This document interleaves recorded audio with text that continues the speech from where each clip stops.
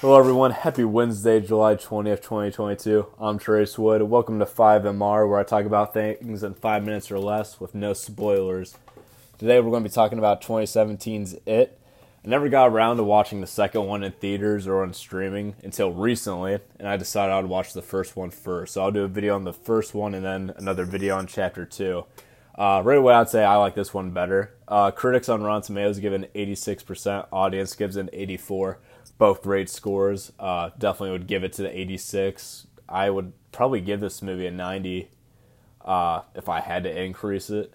I think it does a good job being scary and funny. It's a good coming-of-age story when you really think about it, and then it's also got the scary parts. It's a long movie for a horror movie, coming in at 2 hours and 15 minutes long, but you don't really feel that runtime that bad. Acting is great all around. Bill Skarsgård steals the show as Pennywise, does a great job. You can tell he's just having a blast with the role. All the kids are great. You know, everyone's always worried about an all-kid cast because they think kids can't act for some reason, even though there's been great kids in Star Rules. I think all these kids do a good job, and it looks like they're all having successful careers that started with this movie. So I would definitely recommend watching this. It's currently streaming on Netflix.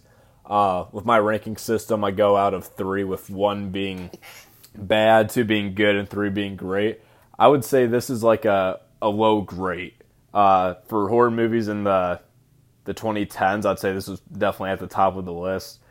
And there's been some great movies that came out in the 2010s, so I'd definitely say this is a great. I'd give it like a low great. Nothing like crazy. It's not going to be the craziest thing you ever saw, but yeah, give this a low great. Definitely check this out. It's on Netflix. That's all I got.